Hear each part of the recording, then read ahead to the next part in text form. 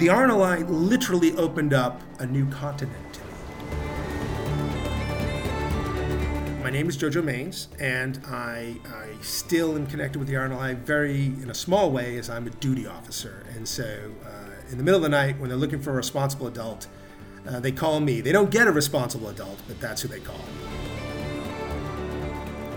Who is JoJo Maines? JoJo Maines joined the U.S. Coast Guard when he was 17 years old. But I joined, in the States, we have a reserve program. So I was a reservist, and I did my sort of summer before my last year of our version of high school. And I went to boot camp, and I got the shaved, and I ran around, and all the things you see in the films, those sorts of things, did all those sorts of things. And then I went back to my senior year of high school. And then I got out of high school, and I said, well, I remember I had to get a... you do sort of weekend duty, so one weekend a month. I actually was at a little local Coast Guard base, and I had to get a note from my chief because I was late going back to school because I was fighting a boat fire, and so I needed a note, so I brought my little note in, and I still have sort of black marks in my ears and everything. And I said, well, this is pretty good, so I went and I did that full time, and. From there, I was stationed really all over the globe. I spent a lot of time. I mean, the name Coast Guard in America, you think of Baywatch and things like that. It's nothing like that. It's an armed service. You carry weapons. You do all sorts of things like that. It's also a police force. So under Title 14 of the United States Code, Section 89, they're federal law enforcement officers, and you do searches, seizures, arrests, and all that sort of stuff on the high seas. And so I went from a series of jobs that were nothing to do with search and rescue for the most part. I mostly gravitated towards sort of national defense roles and a lot of running around chasing drug smugglers. So I spent a lot of time in Central and South America and really enjoyed it. A lot of travel. You get a machine gun. You get a speedboat. It was great. And then... I had made it to a thing called SRT-1, which is our highest tier counterterrorism unit. I had done a few times. I was on a couple of different ships. I had been in a small boat station, so I had a varied career. And what they call in the military a solicitation had come out. It's just it's like hey, if you want to do this, apply for it. And it was for an exchange with the Royal National Lifeboat Institute. They spelled it wrong. And actually, I got involved with the RNLI because I was bullied by my students. I was teaching people weapons. I was, as one of your roles, I was a firearms instructor. And I was the least life-saving minded guy anybody knew because I taught them how to use knives. I taught them how to use guns. And they said, oh, look at this. They're looking for someone to go to a life-saving charity in England. And I was a bit indignant because I did that. I drive search and rescue.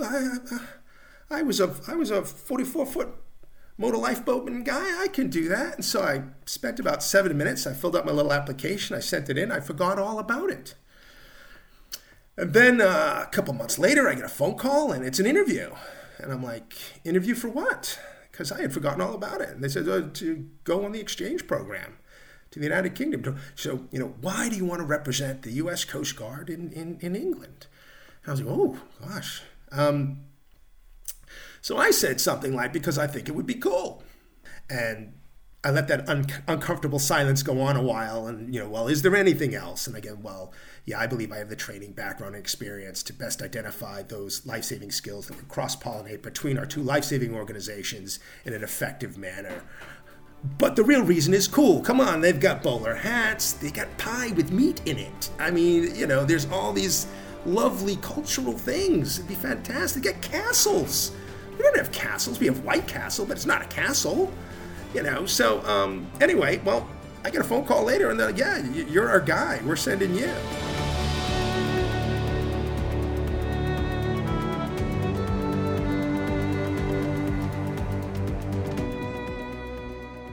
When I arrived in the UK, I spent I was here to be a lifeboat trainer, so to train lifeboat crews.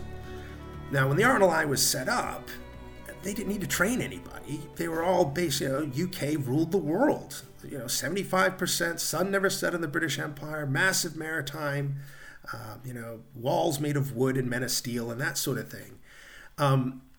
But fast forward to the early 2000s when I was on my exchange, only something like, and I may have the numbers dated, but something like 10% of volunteers in the RNLI have any maritime experience. Because the RNLI comes from the population. The population has moved away from the sea in the sense that they're not making their daily life there. It's not fishermen. You don't need to tell a fisherman anything. It used to be about giving them a boat. Now it's giving the tools and the knowledge, which makes things more expensive and a bit more difficult. When you get that professional mariner that shows up, they're like gold dust. They still qualify, but for them, it's a very quick process because it's all stuff they do on a daily basis. Whereas if you're a lawyer or you're a builder or you're this large range of skill, but not necessarily maritime skill. And so, yeah, my role when I first came to the RNLI was to train lifeboat crews.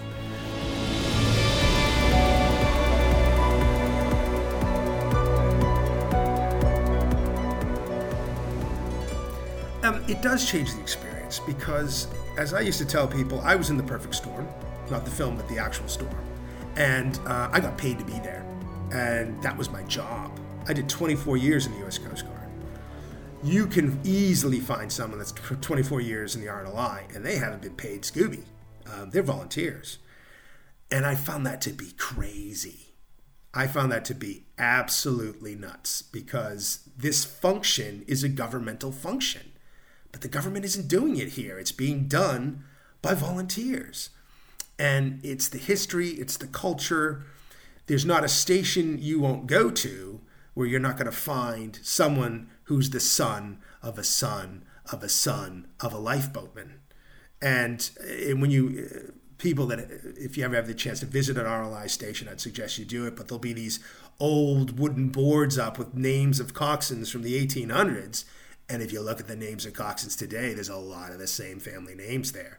But nowadays, it's men and it's women, and it's moved to sort of a very egalitarian place. But there's still strong family. There are families and extended families in some locations that support the whole thing. And hey, you want to venture at 2 o'clock in the morning unexpectedly, you're going to get some if you really want that. But it can create very challenging conversations. I had a boss that used to say in the RNLI that used to say it creates very challenging conversations with significant others because it's a huge time commitment. And I don't think people understand that most of the people you see in the RNLI, they're not getting paid. They're on their own time. And, they've got to live, they've got to make money, they want to take their kid to school or see the school play or whatever. And that part really surprised me. And when I looked at the calls, I did lots of little studies when I was on the exchange program to try to figure out, this, for example, one was capsizing boats.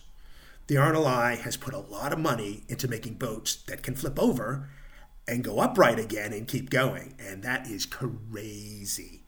The engineering involved, when I saw, an outboard engine with solenoids in it that prevents water from going inside of it, you just push a button and turn it back on, that's nuts. That is a crazy investment.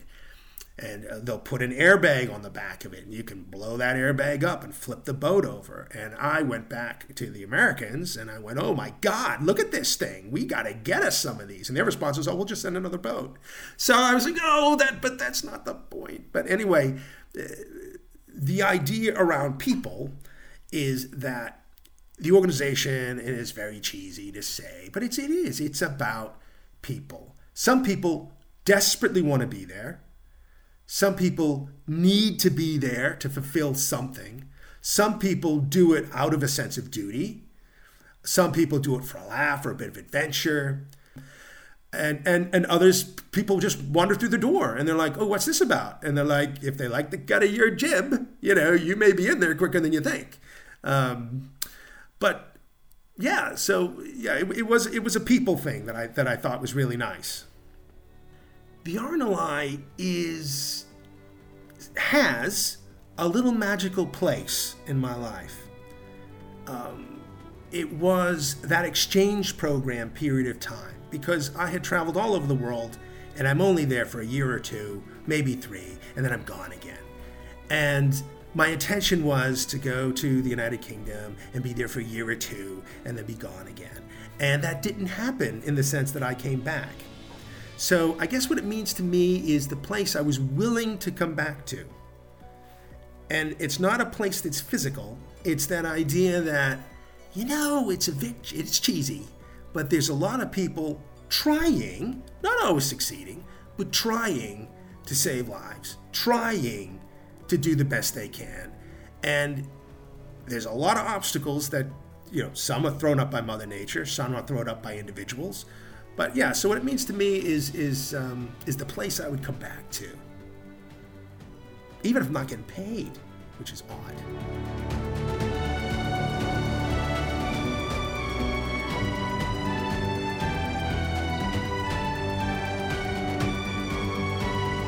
My name is Annie Jago.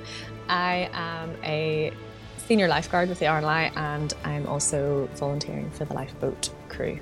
If you want to hear more stories from the RNLI's 200 Voices collection, then head to rnli.org/200 voices or subscribe to the RNLI wherever you get your podcasts. Thank you for listening. 200 Voices is an adventurous audio limited production for the RNLI.